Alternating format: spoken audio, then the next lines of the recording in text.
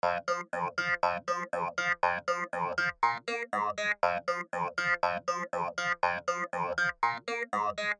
this is Brad Redderson, and welcome to Stronova Strategic Edge, a bi-weekly audio business program where we explore emerging strategies in strategic innovation from the edges of the business ecosystem. In this shorter companion program to our bi-weekly Stronova interview podcasts, we explore the implications of some of the newest strategic trends in business from all over the world and present them every other week, alternating with our regular interview series. So, thanks for tuning in, and let's get started with this episode of Stronova Strategic Edge.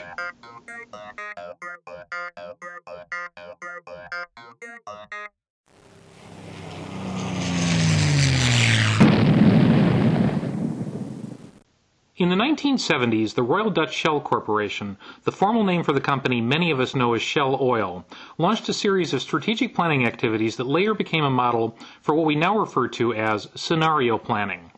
As part of those activities, they launched a study of our modern corporations, an organizational form which has only existed since the late 1800s, believe it or not. A major conclusion of some of these studies was that most corporations seem not to be able to survive past 20 years of existence. It also concluded further that, even if the corporate name were to live on, the only way a corporation could survive is by drastically changing the nature of its business, so much so that you'd never recognize it if you were part of the original founding group. So, 20 years from founding, most corporations will either go out of business, be sold to others who integrate their new acquisition with other businesses, acquire other businesses themselves that in turn significantly change the whole, or have radically transformed themselves through some internal miracle. In this episode of Stronova Strategic Edge, we're going to explore how applicable those theories may apply now, more than 30 years after those initial observations were made. We're going to look at this by considering three corporations that indeed themselves didn't exist when Shell was making its predictions, and in fact were so different in nature that many of us, especially only a few years ago, might have questioned the wisdoms of Shell's conclusions. Those corporations are America Online, Microsoft, and Google. With all the different stages of their life cycle, and through their stories and the lens of Shell's conclusions, their stories should provide some interesting insight to the businesses many of you are leading and the challenges you're facing. Before we get to those specific cases, however, let's consider some theoretical underpinnings about the systems nature of organizational and societal life cycles, and why they just might suggest these studies were right in saying corporations have a 20-year limit. As one way of looking at this, in the recent bestseller Collapse: How Societies Choose to Fail or Succeed, historical analyst and Pulitzer Prize winner Jared Diamond developed a theory not only for why some societies have failed in the past, but also why their failures seem to come on so suddenly, as a catastrophic collapse rather than a slow degradation. With models such as the inhabitants of Easter Island and the Mayan civilization at hand, Professor Diamond concluded that there are 5 sets of factors that contribute to these collapses. Those factors are, paraphrasing from his excellent text, 1. The environmental damage that a society causes. 2. Climate change that arises from outside the society. 3. The impact of hostile neighbors on the society. 4. The decreasing support by friendly neighbors. And last, the differing way the society responds to the above 4 factors. In business terms, one way of thinking about these is, of course, as an intersecting system of competing and cooperative businesses within the entire community, the existing and emergent technologies that support it, standards, regulated and otherwise, for how products are used and how businesses can work together within the environment, the various applications and other paths for connecting each product area with its customer base, and the customers themselves. With this model in mind, then, Professor Diamond's first factor of environmental damage could have its analogy in a business attempting to corner supplies in one region, but a better analogy is in the bull in a china shop concept, where a given corporation tends to so dominate the entire business community as to destroy working relationships and damage the interconnecting changes and systems that make a business environment flow. Increased hostility of the entire environment emerges, and a corporation suddenly finds itself immersed in the toxic waste of the bad blood it has generated. The outside environmental damage that is called out as the second factor might be considered as analogous to Clayton Christensen's famous disruptive technology concept, in which a corporation suddenly finds itself unable to protect itself against the changes coming from the outside. In physiological terms, the corporation has no natural immune response to protect itself from those changes and has developed no proactive strategies to innovate around the disruptive changes. This factor could also, of course, relate to surprise outside constraints to the business, such as legal and regulatory decisions that come to pass with little warning. The impact of hostile neighbors, the third factor, and its counterpart, the fourth factor dealing with the decreased support of friends, are, of course, easier to understand in the business world. Finding yourself suddenly engaged with tough competitors coming from formerly well-protected markets, or finding that those who used to cooperate with you on joint standards, distribution channels, application development for your products, or joint product development are now far less cooperative, are all things many of us can relate to. And the final factor, the differing way companies respond to each of these challenges, is of course what the whole story of success versus failure is all about anyway. Those factors form a frame for thinking about how the collapse of business happens. But the question then still remains, why would it be that there's a 20-year life cycle in all this, that in Shell's terms most corporations follow, and, according to the studies, die, radically change, which seems to me very similar to dying in a sense, or are assimilated through merging with another organization? To think about this, as a model I've developed for analyzing strategy, you can think of organizations and what they're about as in three parts: essence, the capacity to transform themselves, and the nature of their interconnections within the business ecosystem. How does this apply then in terms of corporate life cycle? When a business is first created, you are definitely operating at the front end of the big bang of creation, with ideas swirling around, financial models still just so much dark matter, and what is necessary to sustain the operation for the long term still a black hole. The business's core essence may be understood at some gut level, but it still needs further clarification and articulation. I would argue that most businesses are developed around the idea of a new product, service, or market segment, with the founders having some background in certain aspects of this.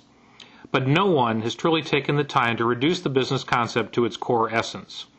Further, in the natural drive to get the products out and generate cash flow, it's hard to take the time and energy for the deep thinking about what the business is indeed really about, going well beyond just the initial set of products.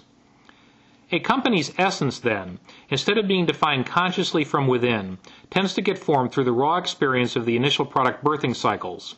A few people with an initial set of business ideas drive that through, get some customer feedback, and for us to even consider the 20-year syndrome we're talking about, do have some initial success.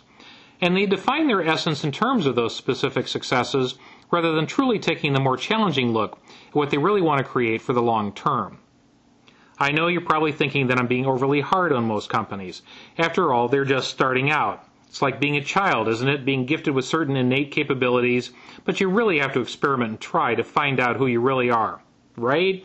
The problem for me with applying the metaphor of the child to a business is that a child is still developing its capacity for will and consciousness, and the people who are forming a business do already have significantly stronger capacities for will and consciousness in their planning. So, those that let their experiences define their essence from without, rather than generating it from within, are missing perhaps the most critical opportunity to create an organization that is truly built to last, as the book from some years ago named it. How does this manifest itself going forward?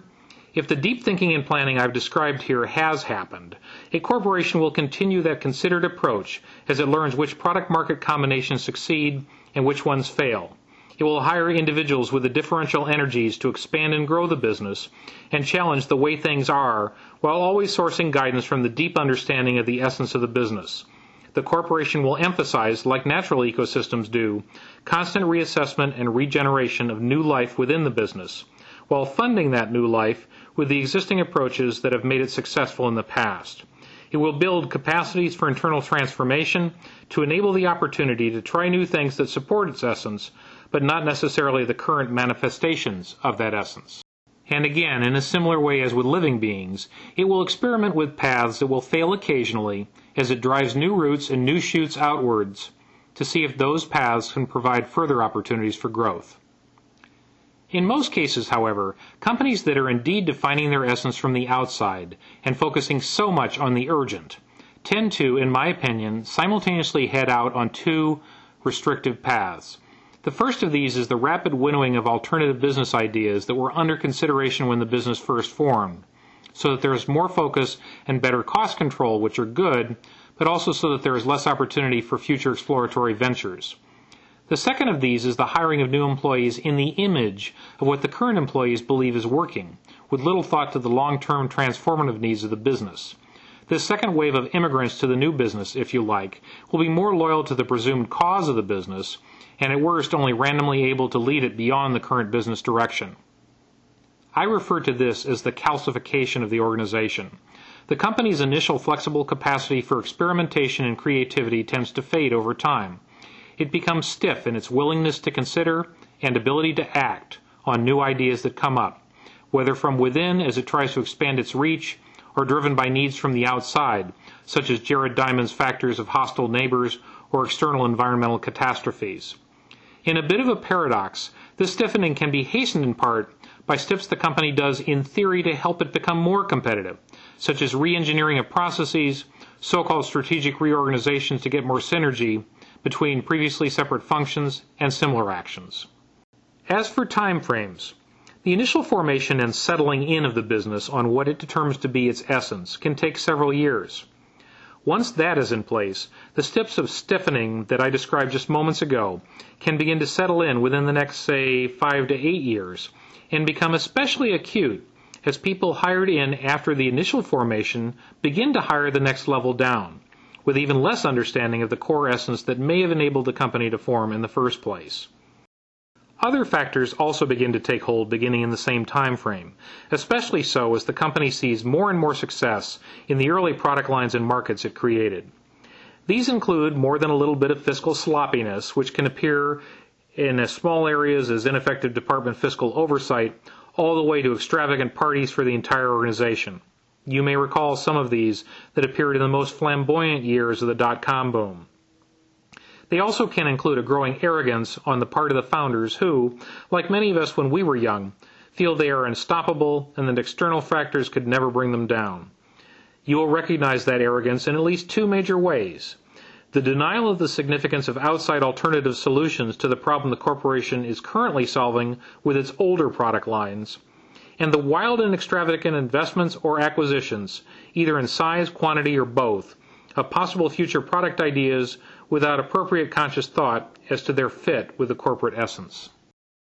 The end result of all of this is a weakened corporation with neither the literal backbone of internal innovative capacity nor enough connection to its business environment to survive the challenges and attacks that will begin to appear in earnest some 10 to 15 years out in the corporate life cycle. It may take a while, but the corporation will soon and often quickly die off just as the original Shell Oil studies suggested. To take just a few examples, consider the cases we mentioned at the beginning of this minicast: America Online, or AOL, Microsoft, and Google. AOL launched in 1985 as Quantum Computer Services in May of that year, and in what must have been a very exciting time, launched their first online venture for Commodore computers in November of 1985. Confident of their initial offerings, AOL expanded their online services to include Apple's Mac and Apple II in 1989 and added an IBM PC version in 1990. An early Windows version of AOL came out in 1993, and soon after, the rapid growth curve for AOL began to take off. They went from 500,000 members to over 2 million within 2 years after that, expanded internationally, then acquired both CompuServe and Netscape in 1998. In 2000, they acquired Time Warner using their expanded, or inflated, depending on your point of view, stock market value, with the thought of expanding the online offerings of AOL using Time Warner's strong and established media empire. What happened since then? The stock has plummeted by around fivefold from its year 2000 peak. The founder is gone, and AOL's core market share of the original online market is dropping significantly. Why? I would argue all the calcifying things I talked about likely happened internally, as certainly the external manifestations suggest. AOL has been the slowest of the major online services to accept that free email accounts with a very different business model, online advertising, are taking over. AOL has also failed to develop the group of friendly partners that competitors at both Google and Yahoo realized was critical to their success. supporting one of Jared Diamond's points. AOL similarly has been slow to respond to the competitive challenges of broadband services who simply went around them to serve their own customer base, and better than they in many cases. And they have demonstrated the wild extravagance of investing in a very different and dissimilar business, Time Warner. In Microsoft's case, they were founded in the 1970s as a company that acquired or adapted strategic innovation from outside the company, including the famous DOS operating system, and combined with a tough, some would say ruthless, attitude toward competitors, they grew their operating system and core Microsoft Office product lines into what many think of now as a near monopoly. Yet even with that success, their internal focus on the desktop and denial of the growing importance of the Internet as a critical long-term competitive environmental factor, again in Diamond's terms, laid them open to an almost critical disaster in the mid-1990s, yes, some 20 years after their founding. I regard Bill Gates' decisions to create Internet Explorer and its initial linkage to its core product lines, plus its strategic acquisition of the online services firm Groove Networks and the placement of that company's founder Ray Ozzie as Microsoft's new CTO, as the key reasons Microsoft may just yet see the regenerative rebirth that it needs to stay ahead and survive for the long haul. And what of Google, the innovative startup that we all rely on daily to browse the Internet? It's still young, with concepts developed at Stanford, its founders nurtured in the incubator of Silicon Valley, and only 7 years old at this point. And although some of the early concerns of building too much on what succeeded the first time are there, my impressions are both that the founders are well aware of their core essence, as well as that they are taking the necessary steps to be gentle with the environmental damage their presence wreaks on the business ecosystem, while developing strong relationships with partners and continually growing olive branches to potential competitors. I don't know what the company is going to look like at 20, but to me it's doing many of the right things right now at age 7. So what do you think of all of this talk about the corporate life cycle? Is it true that most companies are doomed to cease to exist some 20 years after their initial incarnation?